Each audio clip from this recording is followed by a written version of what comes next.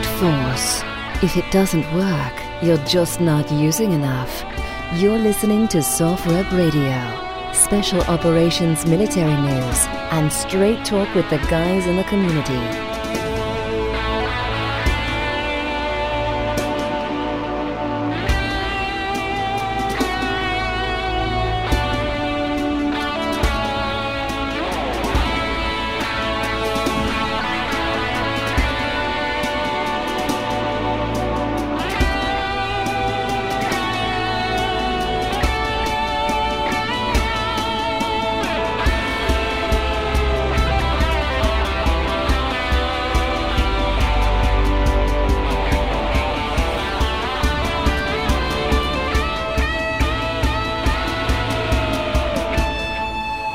SOFREP.com, on time, on target. Jack Murphy is back here because the last show was just me and Kurt Schroeder, which was interesting, and just talked about the gun control stuff, really. But I know that the big thing right now for you is the Tiger Swan piece that you wrote, and you've been able to take time with more of these investigative pieces lately, which is great. Yeah. I've been working on that story for 4 or 5 weeks. It's one of those stories that I would not have believed myself. If somebody came to me, if and this is my own, initial bias, if a protester had come to me, or they prefer to be called water protectors, but whatever the case may be, if one of them had come to me and said, look, there's private security contractors coming into our camps and stirring things up and calling for violence and doing these sort of provocative actions, I wouldn't have believed them. I'd be like, nah, that's nonsense. That didn't happen. But it did happen. And the gist of the article is it's actually an incredibly complicated story, and you could write a book about it easily because there's just so much to it. But what happened was you had the protests kicking off. At some point, you had 10,000 people in the camps out at Standing Rock. They were protesting the construction of the Dakota Access Pipeline, which runs through North Dakota, South Dakota, Iowa, and into Illinois. And in North Dakota, it runs through or past the northern tip of the Standing Rock Indian Reservation. And there's my article is about the private security contractors, so I'm not going to get too much into the environmentalism or the Native American land rights. All of those things are important conversations, but it's not the focus of what I wrote. It's such a big issue. You have to figure out where you're going to put your focus on, right? So as time went on, the company, Energy Transfer Partners, hired numerous different security contracting companies to run security for them. There was Leighton, there was RGT, there was SRC, there was 10 Code. There's about a half dozen different security companies, and they were all kind of hired to do different things or the same thing. But they were all doing their own thing at the same time. So there was no command and control element. There's no one really guiding things. The director of security for ETP, I believe, was really in over his head. And that's why they reached out to these different companies. At a certain point, what happened was, and this is very funny, another company called Silverton was out there also. And what happened was that the security contractors were having off-the-record conversations with the FBI, and they said, well, look, there's a bunch of Native Americans coming into this area. There's going to be a sort of a festival, a powwow going on. There's no point to starting construction when all of these Indians are going to be here. I mean, it's like the worst time to start. Mm-hmm. So, and it's quite frankly, the plan was, we're going to wait until they leave. It's going to start getting colder. Winter's going to set in. A lot of protesters are going to leave. And then when everyone has turned their backs, we're going to basically shove the pipeline down their throat and start construction, right? And from their point of view, that was a sensible plan. The FBI agreed to it and agreed with this assessment, and they started nudging ETP, the oil company, in this direction. They're like, hey, wait a little bit. And they told them, look, the FBI doesn't have the assets. We don't have the ability to keep things under, to protect you at this point. Just wait it out a little bit. ETP agreed to this. And then for some reason on September 2nd, they agreed and then changed their mind. And late at night, they said the next morning, you guys are going to be out there. because we're going to start construction. And this resulted in was kind of there were some sort of iconic moments, I think, out at Standing Rock, and one of them was what unfolded that next day around noon, when they got all the dog handlers out there who were not even supposed to be out there yet because they were unlicensed. They went out there. The protesters broke down the fence. They started charging the dogs and the contractors, and then it gets into this big tussle. There's a wrestling match between a contractor and one of the protesters. The dogs, the protesters taunted the dogs. The dogs bit some people. Some of the dogs got hurt. It was a big mess, and all of this came out in the international media. And we can look at it, in a very pragmatic way. It was bad, but in regards to the optics, the PR aspect of it was really bad. I mean, this was a strategic blunder by the oil company. And at that point, they said, okay, we need additional help out here. We need more security if we're going to go through with construction. And that was when Tiger Swan came on the scene. They reached out to Tiger Swan, brought them on in a very rapid fashion. It all came together in like 5 working days, which is, I don't want to say unprecedented, but that's very fast for a new contractor to be onboarded.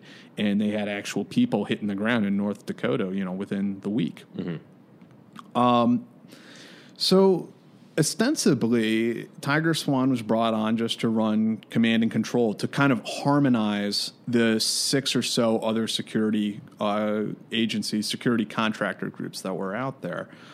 But it became a lot more than that. And Tiger Swan maintains to this day, and I had some back and forth with them just yesterday, that they only ran command and control, that they were acting essentially as consultants on the ground in North Dakota. This is the biggest lie that they tell. I would say this is the most blatant lie that they tell, and it's demonstrably false. They were not simply consultants. They were not simply running command and control, putting together PowerPoint slides. They were active participants in what was happening out there. And you have physical, hard evidence of it. I do. I have documents. I have the names. I've interviewed photographs. I've interviewed the people involved. There is. I mean, it's just not true. I mean, they did send people into these camps to infiltrate the camps, to run human, what you would call human intelligence, and. Now, there's a difference between what may have been in the contract, what they were hired to do, and what they actually did. Sure. And so I believe that there was a lot of things that happened that the oil company, ETP, was unaware of. And I think even I have some leeway for the CEO of Tiger Swan, James Reese, who's a retired Delta Force officer. I think that he was not aware of everything that happened out there. And at a certain point, he was made aware that, hey, there are illegal activities being done, in our name by our employees, and he didn't take action. Namely, what happened was another retired Delta Force Sergeant Major was the program manager for Tiger Swan out in North Dakota, and his name was John Porter. He was the CEO of Tiger Swan, James Reese. It was his sergeant major. So it's an NCO officer relationship. Reese was the commander of 1st Troop, A Squadron, and his sergeant major was John Porter. So Reese needed to turn to somebody he could trust to run this big oil contract. I mean, this was a big deal for the company. They were making a lot of money. At one point, I was told they were making $1 million a month in pure profit. So there's a lot of money in this thing, and John Porter was the go-to guy. I called John Porter yesterday morning, left a voicemail for him, and I haven't heard back from him. So if you'd like to reach out and tell his side of the story, he can definitely feel welcome to do that. There are 6 sides to this story. There are actually more than 6 sides, so I recognize that. But John Porter did some things that he really shouldn't have been doing out there. And he blatantly blew off the law many times. He was giving guys illegal orders, telling them, to break the legs of protesters. He would get on the radio pretending to be a protester, saying, "Come down to the bridge. This is the North Bridge. Come down and fight us. Come fight the cops. They're shooting at us. Get down here." All this kind of stuff. He was sending Tiger Swan employees to do so-called penetration tests, driving the pickups right into the camps just to antagonize the protesters. And for Porter, this was all job security. It was to artificially extend the contract so that they could cash in for longer.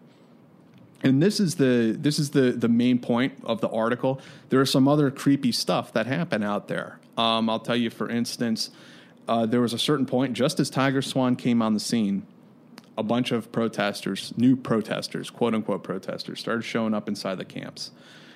They were calling for violence. They would say, let's bring guns into the camps. Let's go shoot out the lights in the construction camps. Or I'm sorry, the construction site. Let's do this. They're calling for violent action. They're calling for fighting the police. Now, the FBI, the Bureau of Land Management, and the JTTF were already inside the camps. They had their own infiltrators in there who were just sitting there watching. They're just doing their job, keeping an eye out in case things turned ugly in the camps. They had some situational awareness. And when these new protesters showed up calling for violence, they were like, okay, we need to run this down. See, who are these people? So they ran their names. They started running pictures, and they found that these people have no digital fingerprints whatsoever. They're not real people. In a sense, they're operating under some sort of a cover. Yeah. This was disconcerting. So now we know they're not, and because of the deconfliction process that the FBI and agencies like the DEA, ATF, and so on they use, they know these aren't federal agents. But they're also not protesters. So who are they? Where did they come from? Who put them in the camp? When asked, John Porter stated that these people were part of a special mission unit, quote unquote, that Jim Reese had hired. Some sort of special security, additional security that was run laterally. And it was not being run by the Tiger Swan employees who were sent out to DAPL, sent out to North Dakota. It was something else. It was like a separate parallel endeavor that was being run in a compartmentalized fashion. What I obtained was the pictures of two of these nameless individuals, and it's published in the story. I have a feeling I know who they are. But the FBI was never able to identify them or other nameless so-called protesters who showed up in the camps trying to stir things up. So there's a lot of creepy stuff that went down out there. And now Tiger Swan's official position is they deny everything I'm saying. Of course. They say this is absolutely false. These statements are made up. They must be so pissed at you for writing this. Well, because you're the only one writing about it. Well, there is a sort of additional addendum that I didn't write in the article, and I don't want to get into it too much, but The Intercept wrote a long piece about what happened at Standing Rock, and a lot of it is about Tiger Swan. And they had a lot of documents leaked to them. This was way before I was ever working on the story. And, The Intercept, I think they did an admirable enough job with the documents that had been leaked to them, but they clearly didn't have any sources. And so their story is kind of limited in that sense. But there was a big fallout because of that story. Tiger Swan was expecting to get oil security contracts in Louisiana. And because The Intercept blasted all that stuff out, they lost that. Yeah, well, now I'm guessing if you Google Tiger Swan, your article will probably be one of the first things to pop up.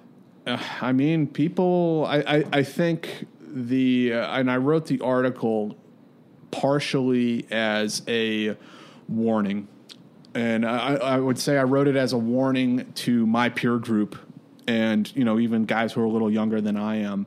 Some of the young Rangers out there, young Green Berets who come out of the services, and they are going to go. They want to become private security contractors, and that's fine.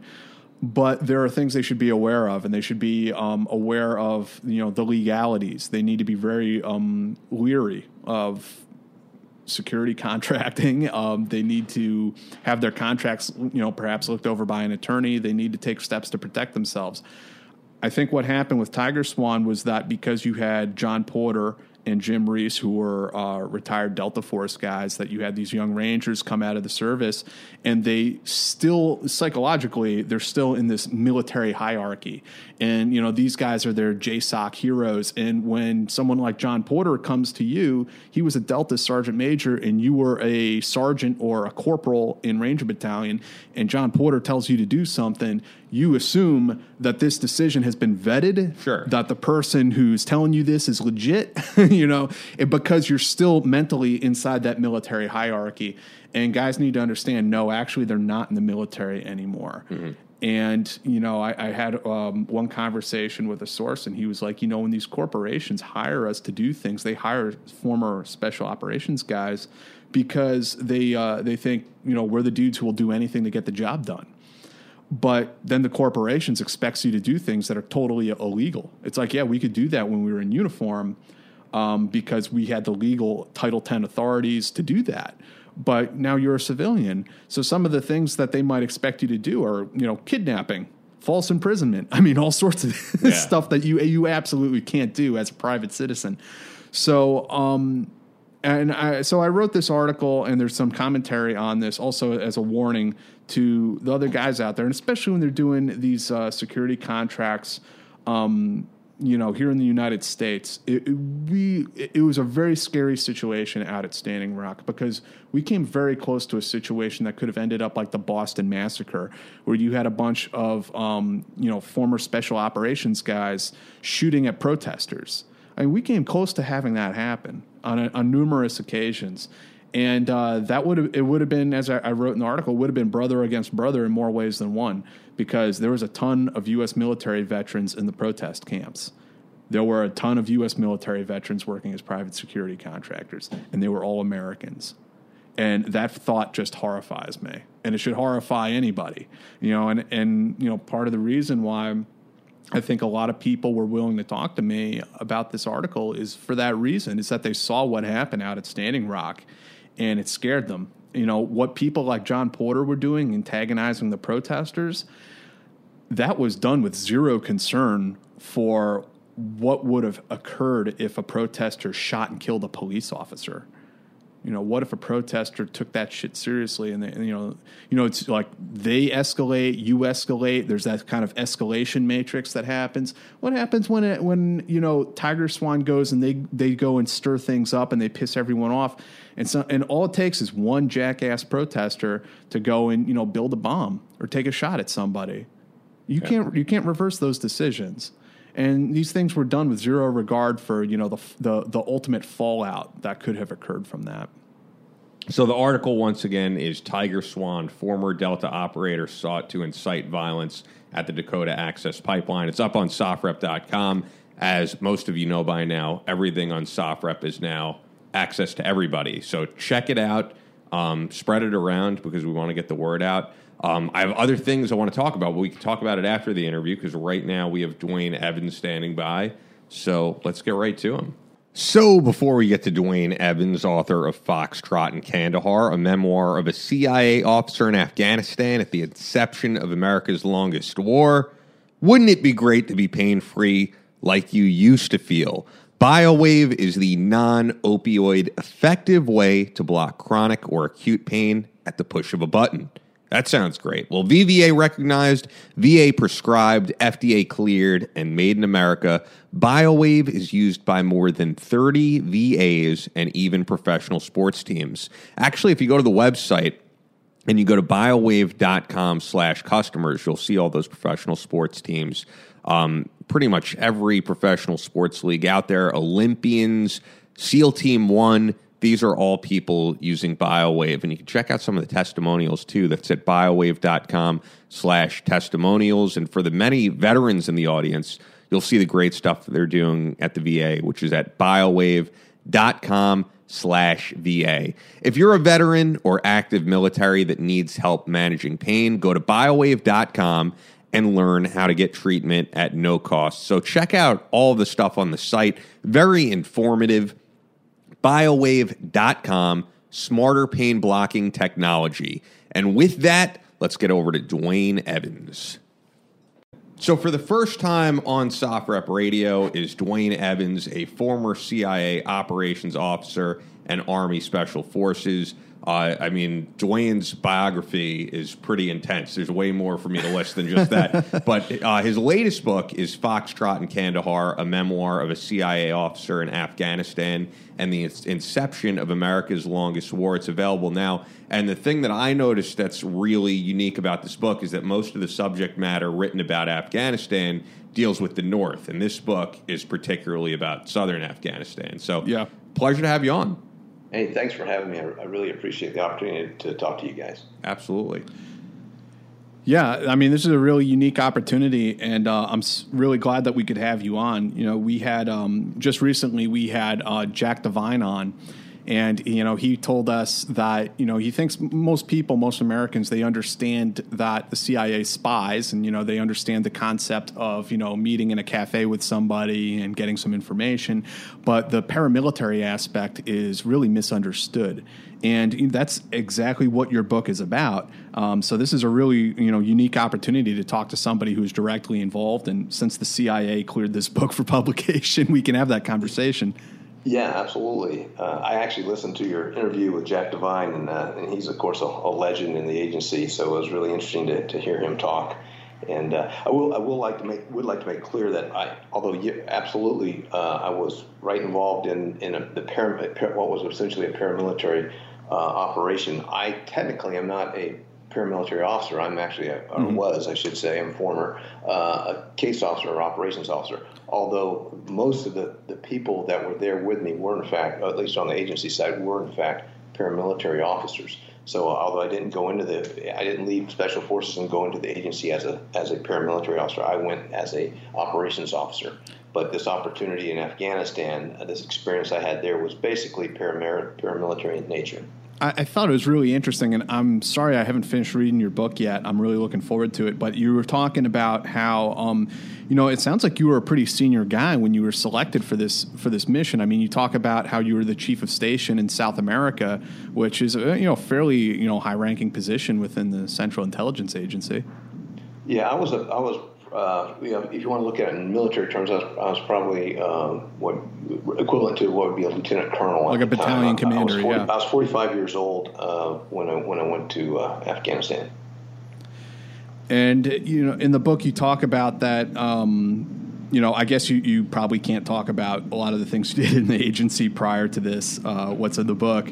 But you talk about 9/11 happening just as you're coming off that assignment in South America, and a lot of those experiences that so many of us lived through. I was a senior in high school when 9/11 happened, so some of the things you were talking about, going to pick your son up at school and all those things, and the early assumptions we had that maybe it was just a small private plane that flew into the World Trade Center. I mean, those things were really resonated with me, I guess you could say.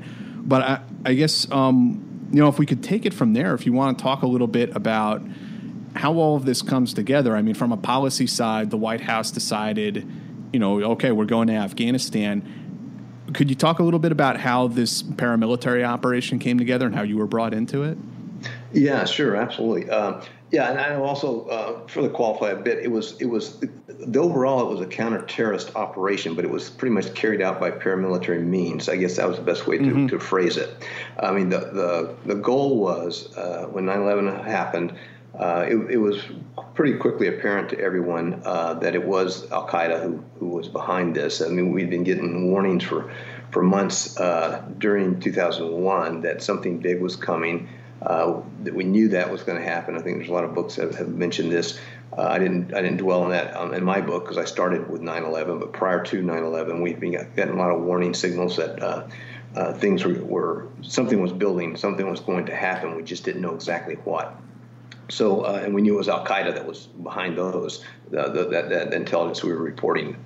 So when the 9/11 attacks happened, it was pretty quickly. I mean, I think most people, at least at the agency, I think, assumed it was Al Qaeda behind the 9/11 attacks, but they still had to do due diligence and take a hard look at it before we conclusively drew that, made that conclusion. But yeah, once I mean, for me, I knew instantly when I was actually, I think, as I described in the book, I happened to be at the FBI headquarters, not CIA. I was at FBI headquarters in the Ops Center when the 9/11 attacks went down. And when I saw that second plane hit, like I think most people, I knew immediately, well, this was obviously, we were under attack at that point. And I knew also that it was Al-Qaeda behind it. There was no doubt in my mind that that's who our enemy was, and who had perpetrated that attack. And so, I started from that point on, from that moment on, with the assumption it was Al-Qaeda. So, so my goal was to, the attack was such a horrendous event to me. I mean, it was just the fact that, 3,000 Americans died at the hands of Al-Qaeda. I was lucky. I to this day feel myself to be highly privileged that I was in a position that I could actually do something about it. I know millions of Americans wanted to do something about it, and everything, and they did. They went out and gave blood and all this. But I was in a particularly unique position because I'd just come from another assignment overseas. I was technically still assigned to the Counterterrorist Center. My next assignment wasn't coming up until November of 2001. I was going to go to the FBI to be a liaison officer from CIA to the liaison with FBI. So I didn't even have a job. I was on leave when 9/11 happened. So I was in a perfect position to get involved in whatever the response was going to be, and that was my goal from the moment I saw the towers fall. I had to be part of our response, and it really wasn't. I say this in the book, and I'll say it now. Had nothing to do with wanting to advance my career. Had nothing to do with anything like that. I just wanted to do something to avenge what had happened to our country. So I immediately went over to the agency, volunteered, went in. There was no one there at the time. They had evacuated the building, so it took me a while to find anybody there. And because I drove right over from FBI headquarters to the agency that morning. And, said, hey, I'm on leave, but I want to come back from leave. I want to be part of whatever it is we're doing. The big question at that point within the agency was who was going to actually take the lead on it within the agency. Was it going to be the Near East South Asia Division, which had the territorial responsibility for Afghanistan, for intelligence operations in Afghanistan, any CIA or U.S. intelligence operations in Afghanistan, or was it going to be the Counterterrorist Center, which had the issue mission of countering terrorists? And so we didn't know initially which way it was going to go, but ultimately what it did, it fell to the Counterterrorist Center, which I happened to be technically on rotational assignment to. My home division was, in fact, Near East Division, but at that moment I was on rotation to Counterterrorist Center. So that worked out perfectly for me. The only thing that didn't work out for me was I tried to get on the first team that was going out. That was the team headed up by Gary Schroen, a really great officer who actually was in the retirement program when 9/11 happened, and they asked him to come back and lead that first team a team we called the NAL team, the Northern Alliance Liaison Team. And he did. He came back and he formed that team up very quickly, and I just met him the day before they left.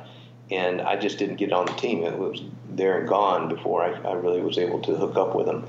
So for me, I then just was assigned to what was the Counterterrorist Center Special Operations Unit. That was a brand new unit. They stood up specifically to conduct the Afghanistan counterterrorist operation going in to hopefully destroy Al-Qaeda. So I was there with the Special Operations Unit at headquarters trying to get on any future teams that were formed up. And the problem for me was I wasn't a paramilitary officer. And as I mentioned earlier, most of the people going into Afghanistan in those early days were, in fact, paramilitary officers. There were a few others. There were some, of course, we had some medical-type people going in from our Office of Medical Services that were going in, but most of the people were paramilitary officers with just a small number of people, basically, by and large, from the Near East Division, who either had language skills or some kind of special area expertise who were going in. So I was kind of just trying to wait my time out and get on whatever team I could. And it flowed from there, and ultimately I was dispatched along with a colleague of mine, a guy named Jimmy, I talked about in the book, a retired Delta Force Sergeant Major who was now an agency officer.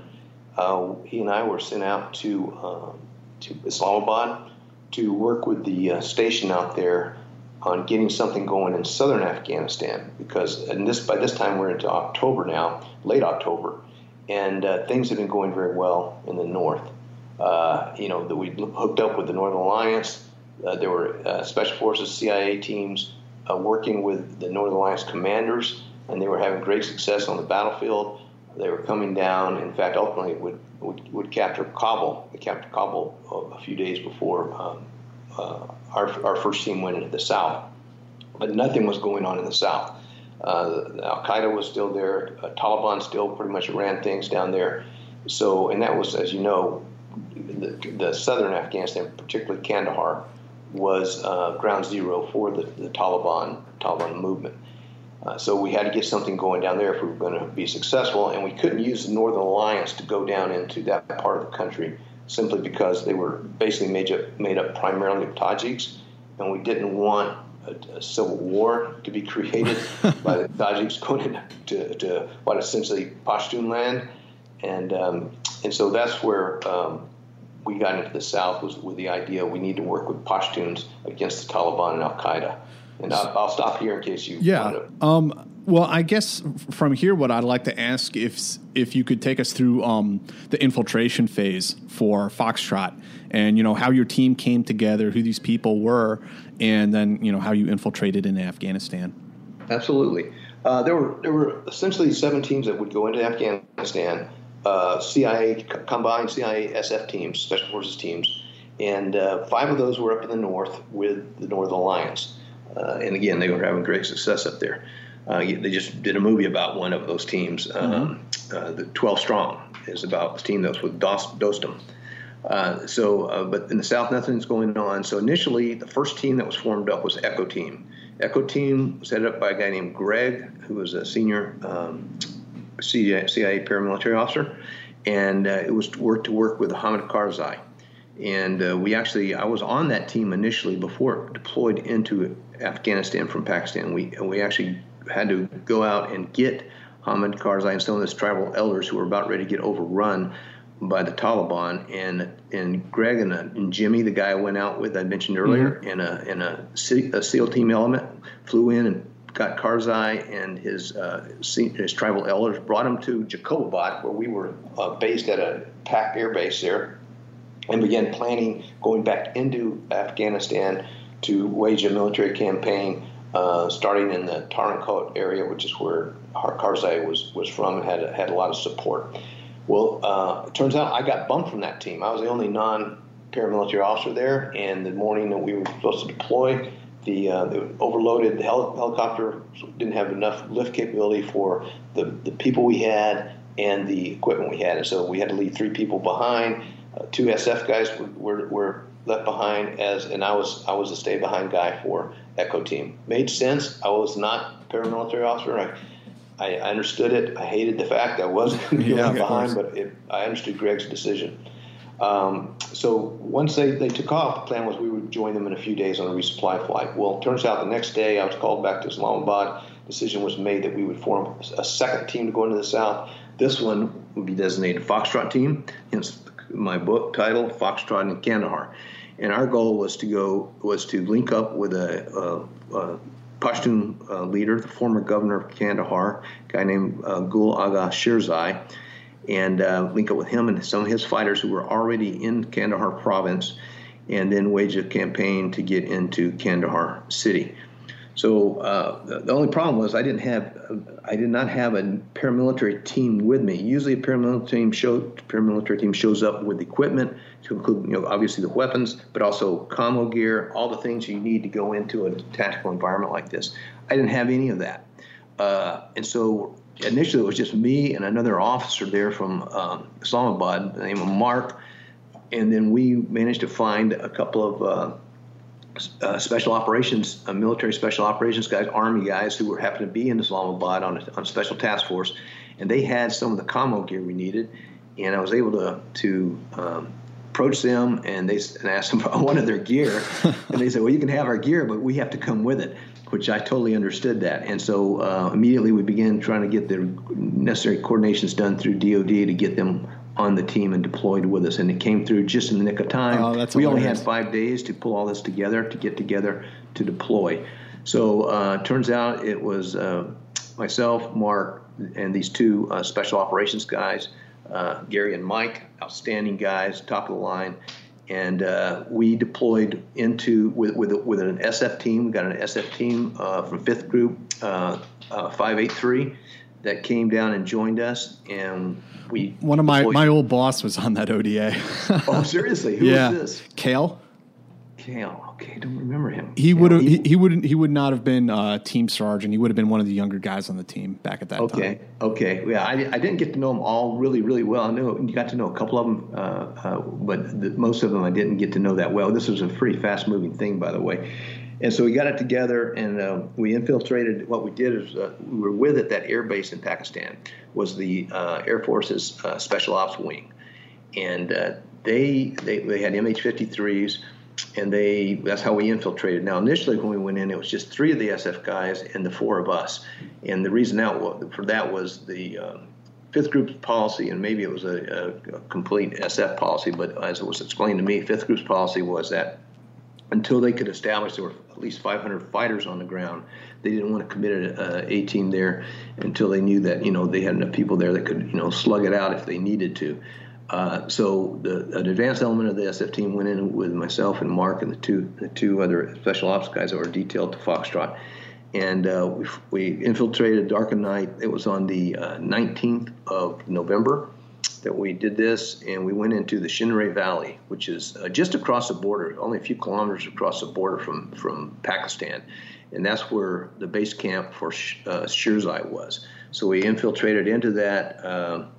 Linked up with him and his fighters that night, and we're in his base camp for a couple days, making a plan as to how we were going to move forward from there. And then ultimately what we did was we moved out of the Shinray Valley and did a cross-country movement toward Kandahar, and we had to capture a village along the way that was sat astride Highway 4, which was the main highway between Kandahar and Pakistan, and it was being used by Al-Qaeda to go back and forth. So we knew if we could cut that highway, we could stop that movement going back and forth.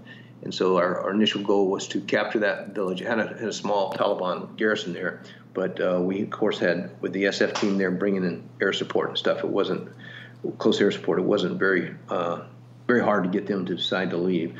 And we then we moved into that village, and those first couple of days we actually did capture or kill a number of Al-Qaeda personnel, to include we captured the personal driver and bodyguard to bin Laden, although we didn't know we didn't know that's who we had at the time. That's how that happened. They're starting to fill in some of the pieces. Okay. And then from there is moving down to Kandahar. And I have to ask you this question because I heard a rumor that there were 2 agency paramilitary guys that got into a fist fight outside Kandahar over who got to be the team that went in first. Don't know anything about that. I've never heard that. Oh, really? There were 2 teams. There were 2 teams that were my team, Foxtrot team, which was coming up basically from the southeast toward Kandahar basically along Highway 4. We had our big obstacle, by the way, was the airport there in Kandahar, because that was being held by Al-Qaeda and Taliban, and it took about 10 days to reduce that down so that we could get past it. And after we did that, we moved in, and at the same time, Echo Team with their ODA, which was 574, who I'd gotten to know pretty well when we were in Pakistan, because I was with Echo Team initially. They were coming down from the south. Now, unfortunately, from the north down from Tarnkot area to Kandahar. Very unfortunately, a few days earlier, before we moved into Kandahar, that team, the ODA, was hit by an errant U.S. airstrike. And killed, I think, 3 Americans, seriously wounded a number of others, to include every member of that ODA. And none of our agency guys were hit. They were just down the hill from that in their little area, and so they weren't up there at the observation post where that airstrike happened. was a complete. It was a technical error, and it wasn't their fault. It wasn't the ODA's fault, and it wasn't the Air Force's fault. There was a command and control, Special Forces command and control element that had come in the day before, and they had replaced. Now, I wasn't there, but I've talked to people who were there, and I've read books about it. And so this is something secondhand, but basically it was a technical error made by one of the members of that command and control element, who was at the direction of his commander, a major, was calling an airstrike in on some caves. They weren't under attack or anything like that, and somehow in the technical process recalibration of the instrument he was using to call those airstrikes in, he made a technical error, and it ended up calling the airstrike in directly on their position.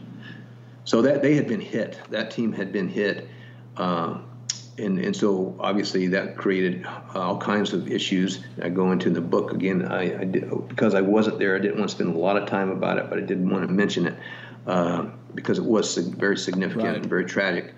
But so they were coming down from the south. They got another team in to join them. Another ODA joined them, and they came down. The Echo team came down as we were moving up from the southeast. There was never any fight about who was going to get there. The only reason and I say this in the book, I felt that my headquarters would have preferred if Echo team had come in first, because the Echo team was with Hamid Karzai, and Karzai was the big dog. But when they got hit by the airstrike, and about the same time, like a day before, they were hit, and then about the next day, we thought we could get past the airfield. And Shirzai, the guy I was working with, the Afghan commander I was working with, he was ready to roll. He says, we sent a recon element actually into Kandahar, and it looked like they had abandoned it. So we felt like the sooner we get in there, the better. And my judgment, his judgment, and the ODA commander's judgment was, the sooner we're in there, the sooner Americans are in there, and we're in position to show that we're there, the better. And so we just rolled in at that point, and it wasn't really a debate or a question to anyone like, should we go in, should Echo team come in? We just made the decision, informed our headquarters, hey, tomorrow morning we're rolling in, and we went in just simply to be there as soon as we could get there. And you guys rolled into Kandahar Airfield too, right? Say again? You guys also took Kandahar Airfield. Yeah, absolutely. We did. That actually was a big obstacle for us, and it required, like I say, we spent about 10 days in that little village. The ODA went out and set up an OP that could look on the airfield, the airport, and called in for 10 days. Basically, called in airstrikes on that, and then there were probes being mounted by Shirzai's guys. There's some firefights that went on, that kind of thing. And finally, through the bombing, some of the guys, there were people killed, obviously, in the bombings, but some of them, I think, just basically kind of evaporated and pulled out and went away and kind of disappeared into the populace, if you will. But it took about 10 days to get that to happen.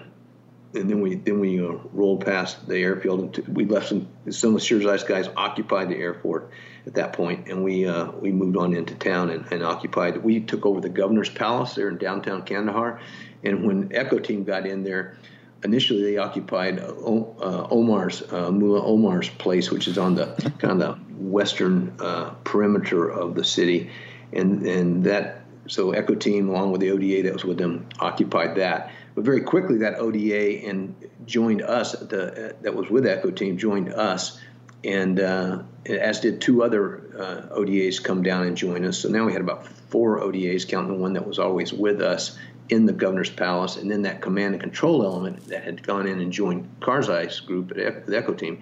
They showed up at the palace as well. So at that point, it became. Finally, we got quite a number of Americans together at one point. Wow, so that's how Kandahar was taken, and that became like the next. I would think the airfield became the next beachhead in the war, in a sense.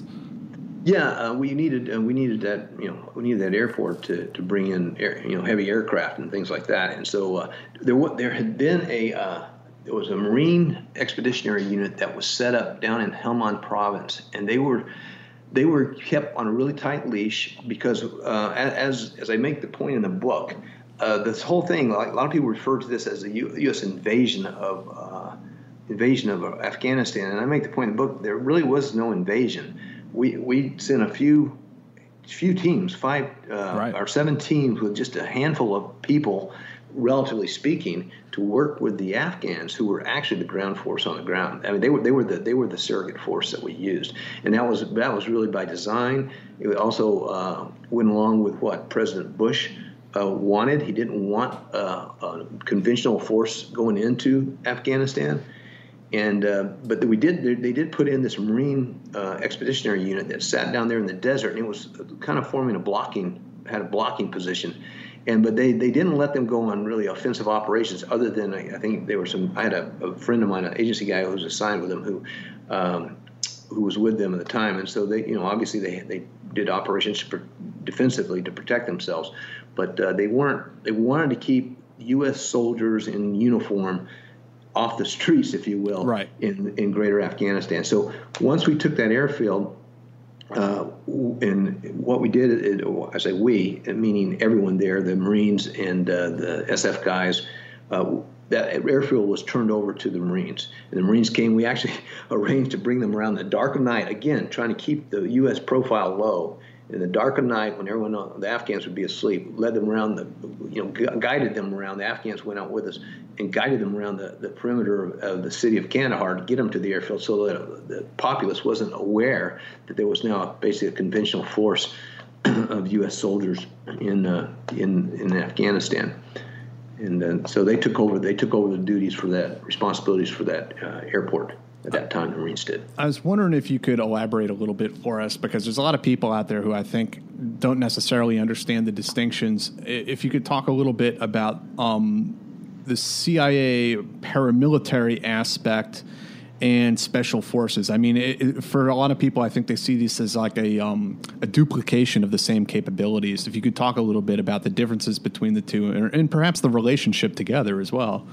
Yeah, sure. Well, there to a certain extent there is the duplication there, in that the guys that come into the agency as paramilitary officers, I've only heard of one person who became a paramilitary officer. At least this was a few years ago. Maybe that's changed. Who did not come out of the military.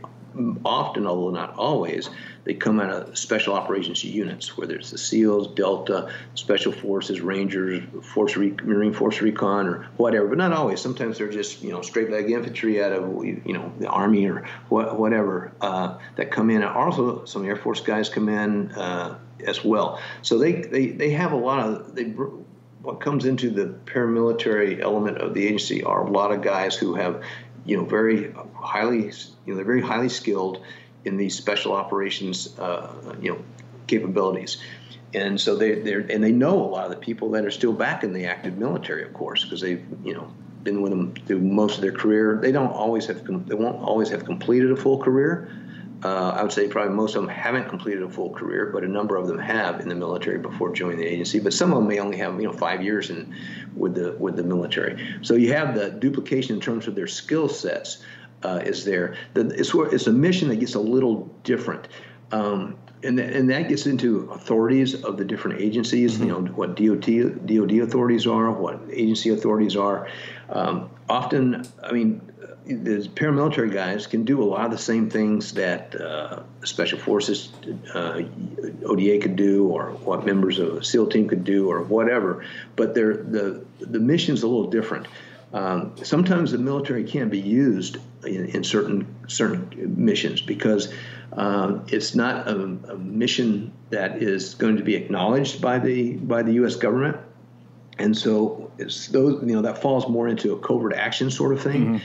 And when that happens, they can't use. The military is basically prohibited, with some exceptions. They can be authorized. So I don't get that wrong, but generally speaking, the agency is responsible for covert action, and so because the military is really kind of prescribed from some of this stuff, we need a capability that has the same kind of skill set as the military does, but that can go in and do these missions that are really determined by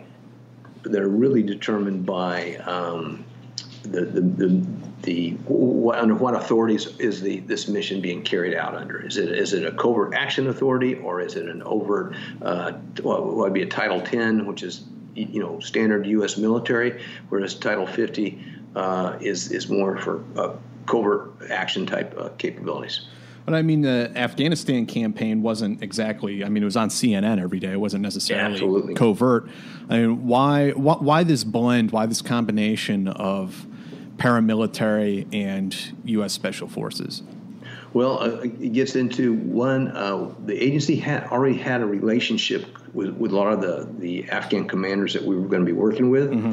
and we already had the relationship with them. And so we put, especially the first team that went, it was initially all agency. The military, surprisingly, within DoD, they had some difficulty getting the first SF team deployed. And I don't know all the ins and outs of it. It was some sort of bureaucratic process, I guess, that caused some delays. But initially, that first element that went in was all agency, and again, it went under Title 50 and not Title 10, mm-hmm. and that's why now. It's similar like the mission to do the raid on Bin Laden.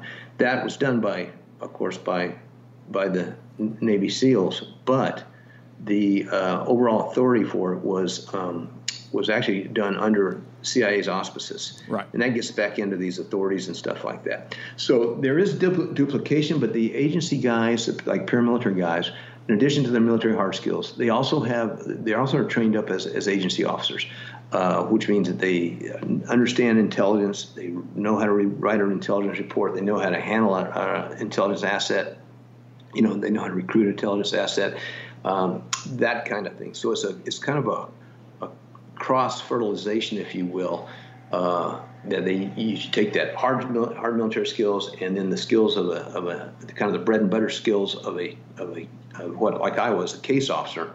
You blend those two together, and that's really the perfect type of person to put into an environment like Afghanistan. And I would just add that, there's some doctrine, military doctrine that backs some of this up as well, because, when you go through Special Forces training, you go through the Robin Sage exercise, mm-hmm. it's kind of understood or taught that there would be some CIA case officer on the ground in the country that you're infiltrating, and they will be able to link you up with the guerrilla movement, or at least there'll be some pre-existing relationship, which is really exactly what you're talking about in Afghanistan. Yeah, that's exactly right, and it's just because, just like in Afghanistan, it was really the agency's responsibility to maintain relationships with the players, if you will, in Afghanistan. We got involved with them back in the day and I'm sure you probably talked to a few people about this. I think Jack Devine may even talked about it a bit. Yeah. The whole earlier effort in Afghanistan when we were supporting the Mujahideen, trying to get the Russians out of the country. And so we had maintained, basically going back to that far, relationships with people there, and that was an agency responsibility. The military wasn't tasked to do that. That wasn't their job, but it was our job. And so we were kind of owned. I don't want to make it sound like a turf issue, but to put it, it was like the agency kind of owned those relationships, just because that was what our job was. And so we definitely had to be there. We had to make those kind of introductions. We had to present ourselves, of course, when we dealt with these Afghan leaders, just like I did with Shirzai. The ODA that was with our team, we had to be a united front. He had to see us as one team, and it was. Something that couldn't be. He couldn't play me off against the ODA team leader. That kind of thing. We had to come across as we were all one, and we're there to help him, but we were all one.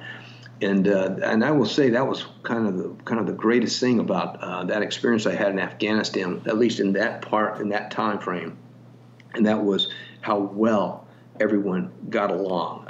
There was no light between us, between the ODAs and the agency teams. We all understood why we were there. We all worked to the same goal. For the most part, there was really no personality, hurdles that couldn't be overcome, and it was just a beautiful thing. Now, if correct me if my timeline is off, but you were in Kandahar, and was this around the same time that the JSOC element was kicking off, the Operation Anaconda and all of that against to go after bin Laden? That I always get confused with that one happened in January or it would happen in December. I can't remember when that operation happened. It was there were two operations that happened around that time, and I've lost the timeline on it honestly. But it was near that time frame. It may have happened after I left. If it happened in January, I would have not been there. There was something that happened in December, and I can't remember if it was Anaconda or something else. And I would have been in Kandahar at that point. Yeah, because I remember someone was telling me about how when JSOC came down from Bagram, there was a guy, it may have been one of your guys who was the liaison from Delta to OGA, and he went and met up with the Delta element that rolled in, escorted them into the safe house in Kandahar, and then they rolled out to, Tora Bora, I think, the next night. That could have been because I know one of our officers did it. Went from Kandahar and went to support that effort. So that could have been what you're referring to, and it wasn't on my team. It came off of Echo team. Mm-hmm. So I just can't remember if I was there for Anaconda or if that happened after I left. I just can't remember the dates of when Anaconda were. I'm sorry. Yeah, no, of course. I was just curious. So do you want to pick up the story from there and tell us about, what happened with Foxtrot after Kandahar and Kandahar Airfield? Yeah, really the main goal was to get into Kandahar. That was what we wanted to do, to basically throw the Taliban out, smash Al-Qaeda, and get into Kandahar, because we felt that in addition to just that military goal in and of itself, we would have there's likely to be a lot of intelligence to be gleaned out of that, that we could find documentation and hopefully captures of Al-Qaeda members, that kind of thing, where we would get a whole bunch of intel out of it. So our first goal, really, once we got in there, we already had a target list, if you will, that was something that had been provided to us by our headquarters, that said, hey, these locations, we have good intel. These are Al-Qaeda safe houses. And so we had to, the mission was to go and raid those safe houses. Now, by the time we got in there, we figured chances are the Al-Qaeda presence is gone. They probably have beat feet out of there, because we knew they had been trying to get out of the city and were having some success at it, even as we were trying to get into the city. So we immediately started raiding these safe houses, and also we had some volunteers come in as well. And one of those volunteers brought in, not Al-Qaeda, by the way, but an Afghan came in, and he gave us a whole bunch of documents, of which probably the biggest intelligence find we got out of that effort in Kandahar was a plan to include the video casings, sketches, you name it, of a planned attack on the USS Carl Vinson that was to take place in Singapore. And as you know, the Carl Vinson is a nuclear-powered aircraft carrier. And but fortunately, also contained within that material for that attack were the cell phone numbers of the Al-Qaeda members who were going to carry out that attack. There were 16 of them. Wow. Bad OPSEC, Al-Qaeda. So that got that, of course, we sent that out, immediate president's message, and it took a couple of months, but the authorities there and whoever else was involved with working with them, assuming the FBI and others, they rounded up those guys and they neutralized that planned attack. So that was huge. That could have been a major disaster for us, for the U.S. had that attack taken place. So that was probably the single most important intelligence find we got out of there. There were some others less important but yet significant things. We also found the document, the application form that Jose Padilla, the dirty bomber, had filled out to join Al-Qaeda. Holy shit. And that was used in court against him. In fact, Mark, my teammate, would a couple of years later would testify in disguise at his trial as to the chain of custody of that document that we had seized. And so he was convicted in part because of that information. Wow. So that was probably the biggest intel things we did. We gleaned out of capturing Kandahar. But of course, strategically, the big important thing was that Taliban was no longer in power there, and Al Qaeda was no longer effectively running operations from there. And at that point, did the mission shift from that to looking for bin Laden? Yeah, that was always, of course, we were always looking for bin Laden from the get-go. And so, yeah, it became more of a focused effort to there were still pockets of resistance throughout the country, and to include some Al-Qaeda guys running around, but they weren't, an effective organization anymore at that point. And so those things had to be pursued. But I frankly left. My goal, my division had said, yeah, I could stay with the Counterterrorist Center for a few more months, but then they wanted me back to come back to E Division, and I actually was taken out of there or told to come home a little bit earlier than I had expected or planned for, and so I left after we'd captured Kandahar. Within a couple of weeks, I was back in Washington, but the mission at that point, became more into looking at more helping to stabilize the area. Of course, plans were already in place to bring in a lot more U.S. military, and also within the agency to increase our presence there quite a bit. So things kind of shifted gears. The initial mission was to go in there and smash Al Qaeda, and the reason we got involved with the Taliban simply was because they stood in our way. They were protecting the Al Qaeda elements there. And had it not been for that, if they had stood aside or if they'd even helped us on it, they might be in power today.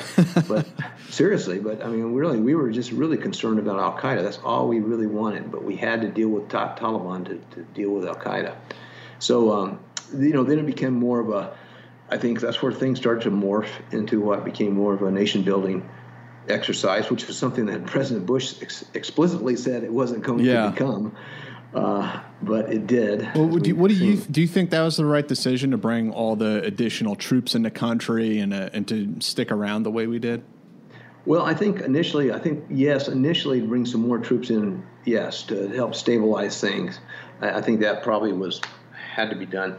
I think though that didn't. I think what happened was there's just this momentum that came with that and people, Americans and others are, good-hearted people. They wanted to see the best for Afghanistan. They knew Afghanistan had been in a bad way for a long time. And so I think there's a momentum there that just got going about, we need to help them. And I even supported that, frankly, because I got, like, for instance, I talk about my book. I got to, even though I was only for like 10 days with Echo Team, I got to know Karzai, and I really respected the guy. And I really was impressed with him, and he had high hopes for his country, and I really wanted those hopes to come true. So I did kind of support that myself, but not so much the longer term and effort in terms of what it's become. I was hoping the Afghans would be able to stand up on their own 2 feet a lot sooner than what has happened. And I think that's where we, trying to make that decision on, okay, at what point do we start drawing back? That's where it gets tricky, and we tended to push in the direction of, okay, we're having problems. Let's put more troops in. Let's throw more money into the aid, that kind of things, and I without necessarily fully reflecting on what kind of country Afghanistan is. Right. It's as you know, it's a very poor, very ethnically divided country. Tribal society. It doesn't have a history of a central government, a strong, effective central government. I think we were just a bit naive about what we could actually accomplish.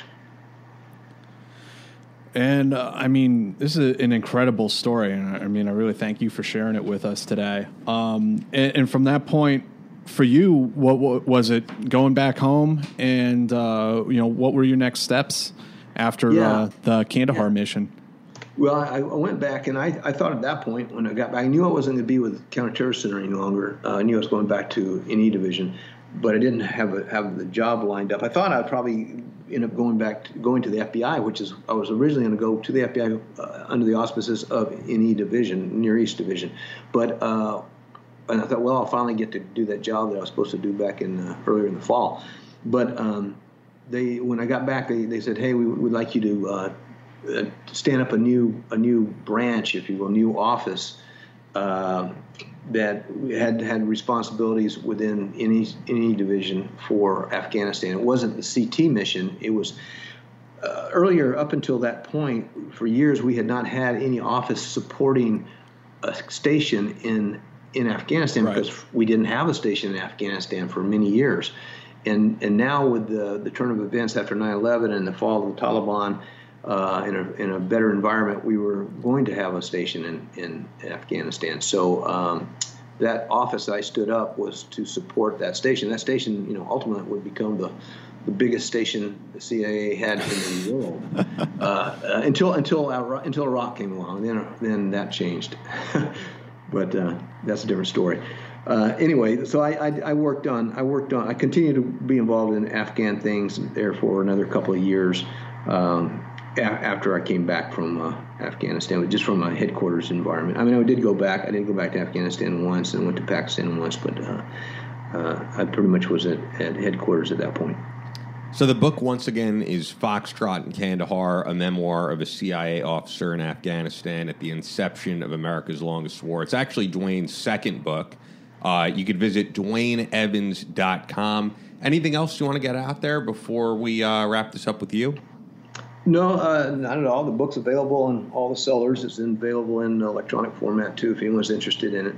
And I do appreciate the opportunity to talk to you guys. It's been a real pleasure, and I really support your program. Thank you. Yeah, we appreciate having you on. I mean, like I said, this is one of those rare looks into paramilitary operations. And I mean, I think books like this are great because they're an eye-opener. I mean, not just for me, but for John Q. Public. I think it's important for people to understand, where their tax money is going, and we hope that the public supports these capabilities. Yeah, absolutely. I was hoping my book would be read by not just a military-oriented audience, but also by kind of a larger general public audience, if that would be possible. I thought that might be useful. Well, our audience, I will say, I mean, and getting to know them over the past few years, there's a good split there. Yeah, it's a good mix of people. Great. Well, thank you again. All right, yeah, thank you. And I hope we can talk again soon. All right, thanks. We'll talk to you later then. All right, take care. Thanks. All right, bye-bye. So we went pretty in-depth there with Dwayne. That was great. Yeah. Once again, pick up the book, Foxtrot in Kandahar. So I didn't get to talk to you about this during the intro. Figured I would tell you. I finally have checked out some of Tesla's Death Ray. Oh, you saw the show? Yeah, well, you know what it was is, so I live in Port Washington. My parents are in Manhasset, where I grew up, which is like literally right next door. It's a 2-minute drive from me, so I'll go over there sometimes, do my laundry there, even though I actually have a washing machine at my house, but they have like a bigger room where I could hang dry stuff. Anyway, I'll go over there, do some laundry, and I put on like IO on demand just while I'm chilling there, and I was like, oh, they have Tesla's Death Ray on demand. And I finally checked some of that out. It is an extremely well-done show. The thing that was interesting to me more than anything was that, like, for example, had you have not been able to go to that museum, meet with someone, get your hands on the actual documents, this would end up being a pretty lackluster show. Yeah. And, like, there was no guarantee that you would get that opportunity. Well, we also built, or I should say, Aaron built that Death Ray out, which in is Texas, the most remarkable thing on the show. That's the most impressive of all of it. I still haven't seen the last episode, but that was really cool. But other than that, yeah, I agree. The documents and getting those never before seen documents out of the museum in Belgrade was really cool. But it's like, what would Discovery have done if they flew you all the way out to Belgrade, and you just could not get there? Because it seems very likely that you wouldn't, and this isn't a pre-scripted show, so. Well, yes and no. I mean, there's some television magic happening behind the scenes. I mean, the producers they scouted out Belgrade And I believe they had done some things to help butter up the museum a little bit. So, I mean, we had some idea that we were going to have some access when we went in there. I love when the woman was like, don't touch. She's getting upset with me. I was like, no, I'm not going to touch them. Don't worry. She was very nice. But yeah, having those documents was really cool, and it was really exciting to see those. I mean, like pictures, drawings that Tesla had did in his own hand, and I mean, when you look at them, you know exactly what you're looking at the second you see them. Yeah, this guy was amazing, and I think that you did a great job. Basically doing something outside of your usual comfort zone, I guess you would say. Of hosting a program like this, and I dug it. And for people wondering, if you have like IO or a lot of digital on-demand cable services, you'll be able to check out all the episodes. Yeah, I still have to see the last episode of it. There's my friend, actually my co-star on the show, Cameron. Yeah, he posted a picture of the Death Ray blowing up we blow up some drones, and it's basically a giant Tesla coil. And my daughter sees a picture, and she's like, "Daddy, is that the Death Ray?" I'm like, "It sure is, little girl." So the guy putting it together is Aaron, right? Aaron, yeah. See, to me, what he does is the most remarkable thing in the show. Like, it's funny that you and Cameron are the stars of the show because, look, I respect what you do as an investigative journalist and all that. But this guy, I'm like, holy shit, to put this thing together, I wouldn't know the first thing of what to do. That's actually like his full-time job. That's what he does, is he builds Tesla coils for museums. He's done them for like rock concerts and stuff like that. People want like special effects. Yeah. So, and I think that one he built, it was 25 feet high, I think. And I think it worked even better than he thought it would. Like, I don't think he was so sure it was going to work the first time we fired it up. But, and it did take a little bit of messing around with, to calibrate it, and you'd have to talk to Aaron to get all the technical details of it. But, when I remember we tested it, and it started firing out, bolts of lightning, essentially, electricity, and like, okay, it's working. Got the drone up, and flew the drone right in front of it, and boom, first time it went. So that's awesome. Yeah, I think we blew up 2 drones that night. They both went up immediately, so it was pretty cool. So yeah, if you're like me and waited to check it out, go check out Tesla's Death Ray, A Murder Declassified. It's on demand for a lot of people.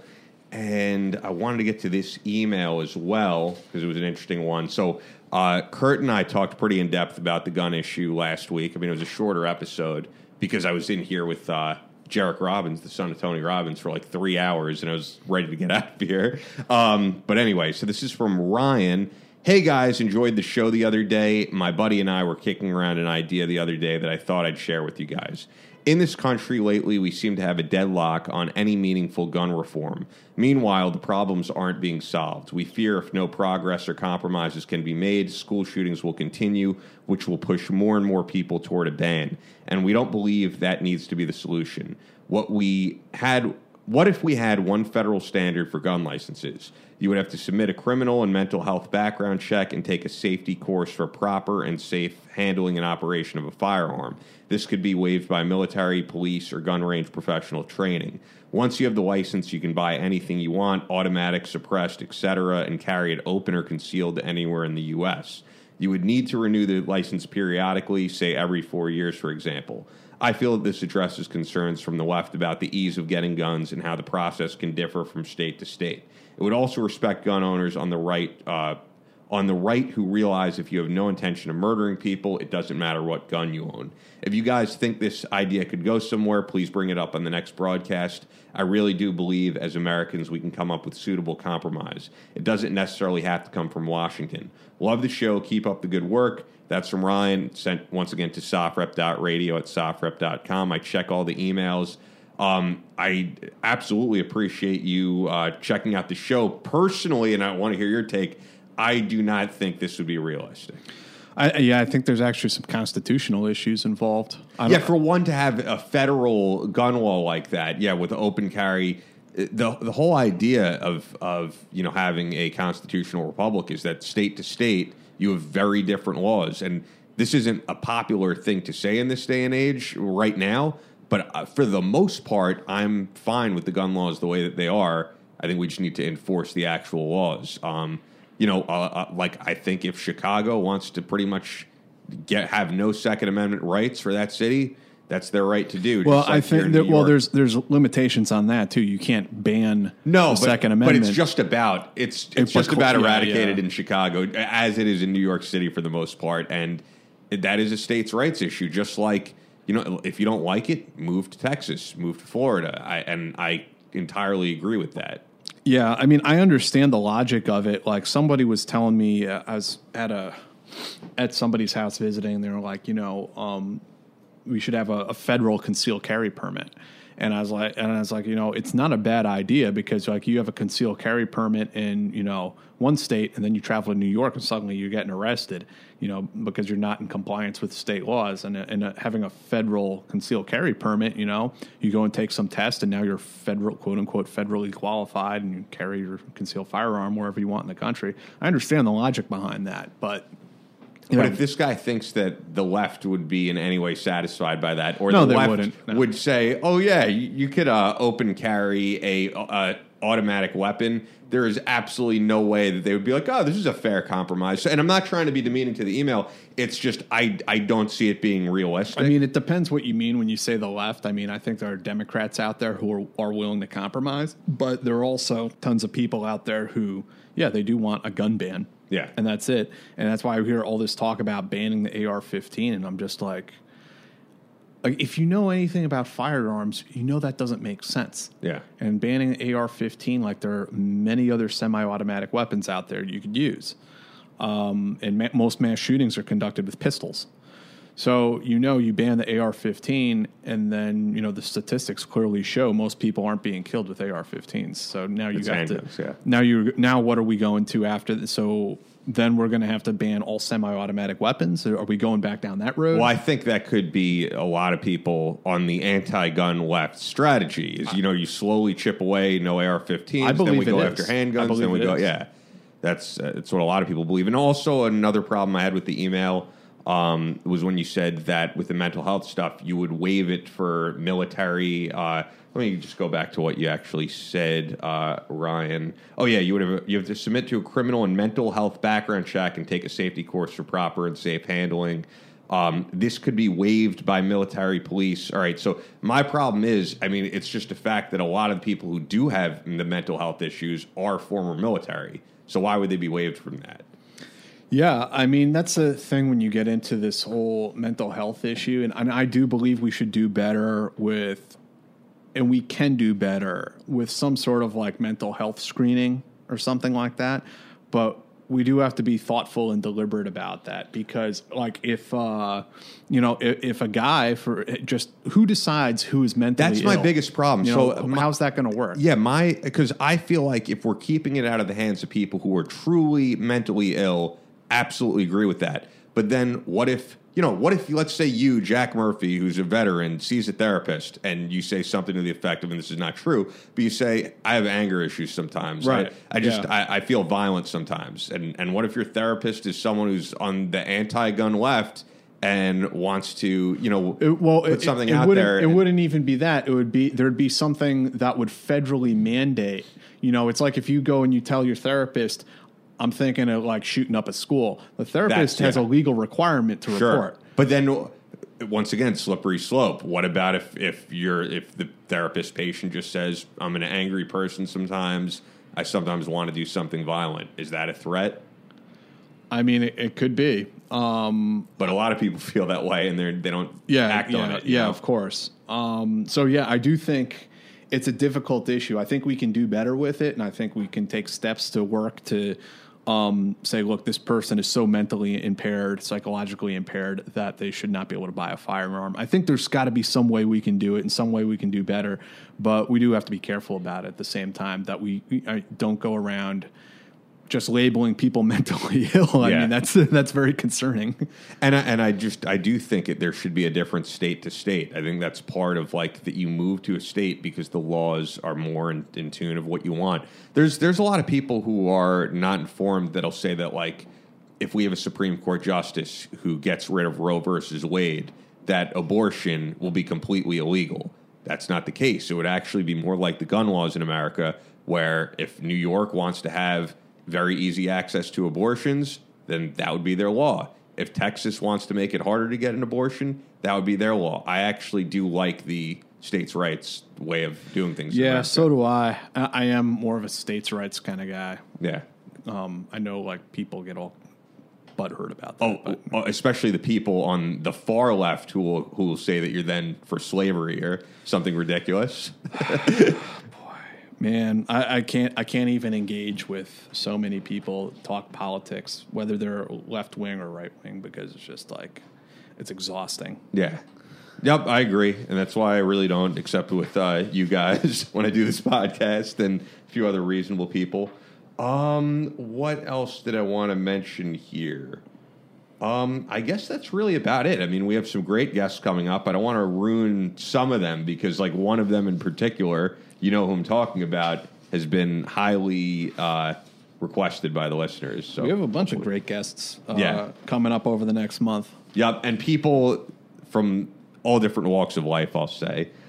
So wrapping things up here, as a reminder for all of those who are listening, for a limited time, you can receive a 50% discounted membership to SOFREP TV, our channel that offers the most exclusive shows, documentaries, and interviews covering the most exciting military content today. SOFREP TV's premier show, Training Cell, follows former Special Operations Forces as they participate in the most advanced training in the country.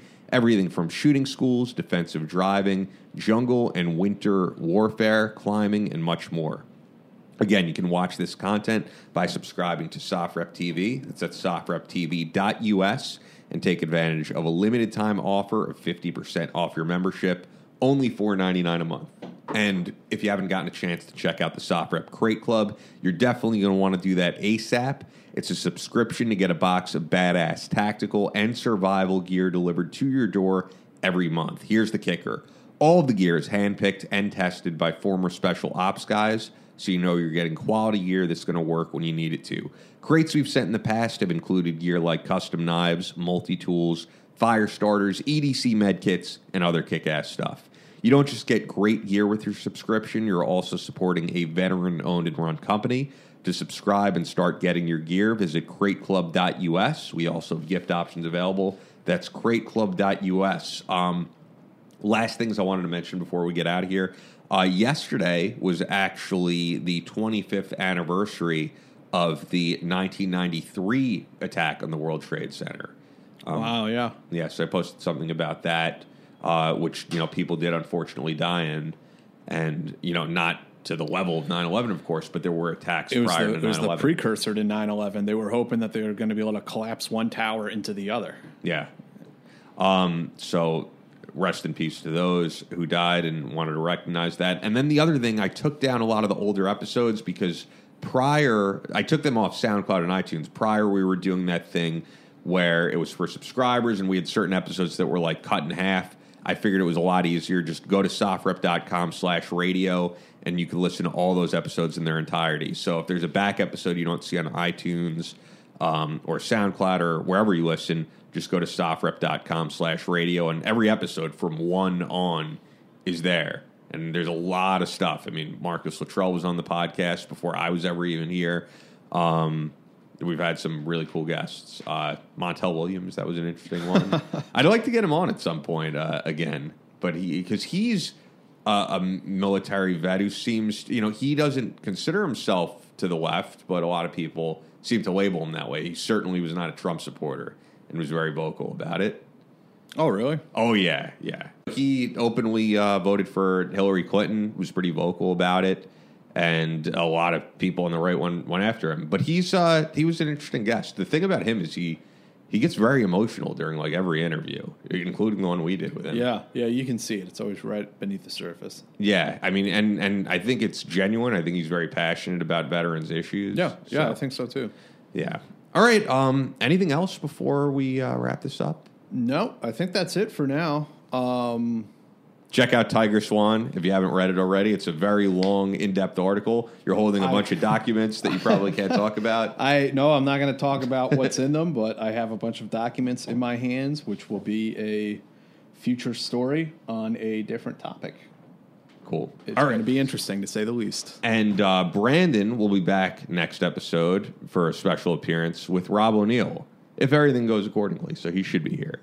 All right, guys. As always, leave a review on Apple Podcasts. Follow us on Twitter, Instagram, at SoftRep Radio. You can follow Jack at Jack Murphy RGR on Twitter, at Jack McMurph on Instagram. And if you go to Jack McMurph on Instagram, you find me on there. You get to see all my Dungeons and Dragons photos with I play with my daughter. Yeah, so you kind of keep it separate from all the Spec Ops stuff. I'm just like at that point in my life, like I don't feel the need to post like gym pics and like me wearing camouflage. Like I don't feel the need to showboat and like prove how tough I am all the time. You know, it's not that kind of special operations dude bro Instagram account that you probably normally find. Like I just don't give a shit anymore. Dungeons and Dragons. Yeah, it's like that. It's like stupid stuff I've done. You'll see like pictures of me on vacation. I mean, it's nothing that exciting. You've been listening to Soft Rep Radio. New episodes up every Wednesday and Friday.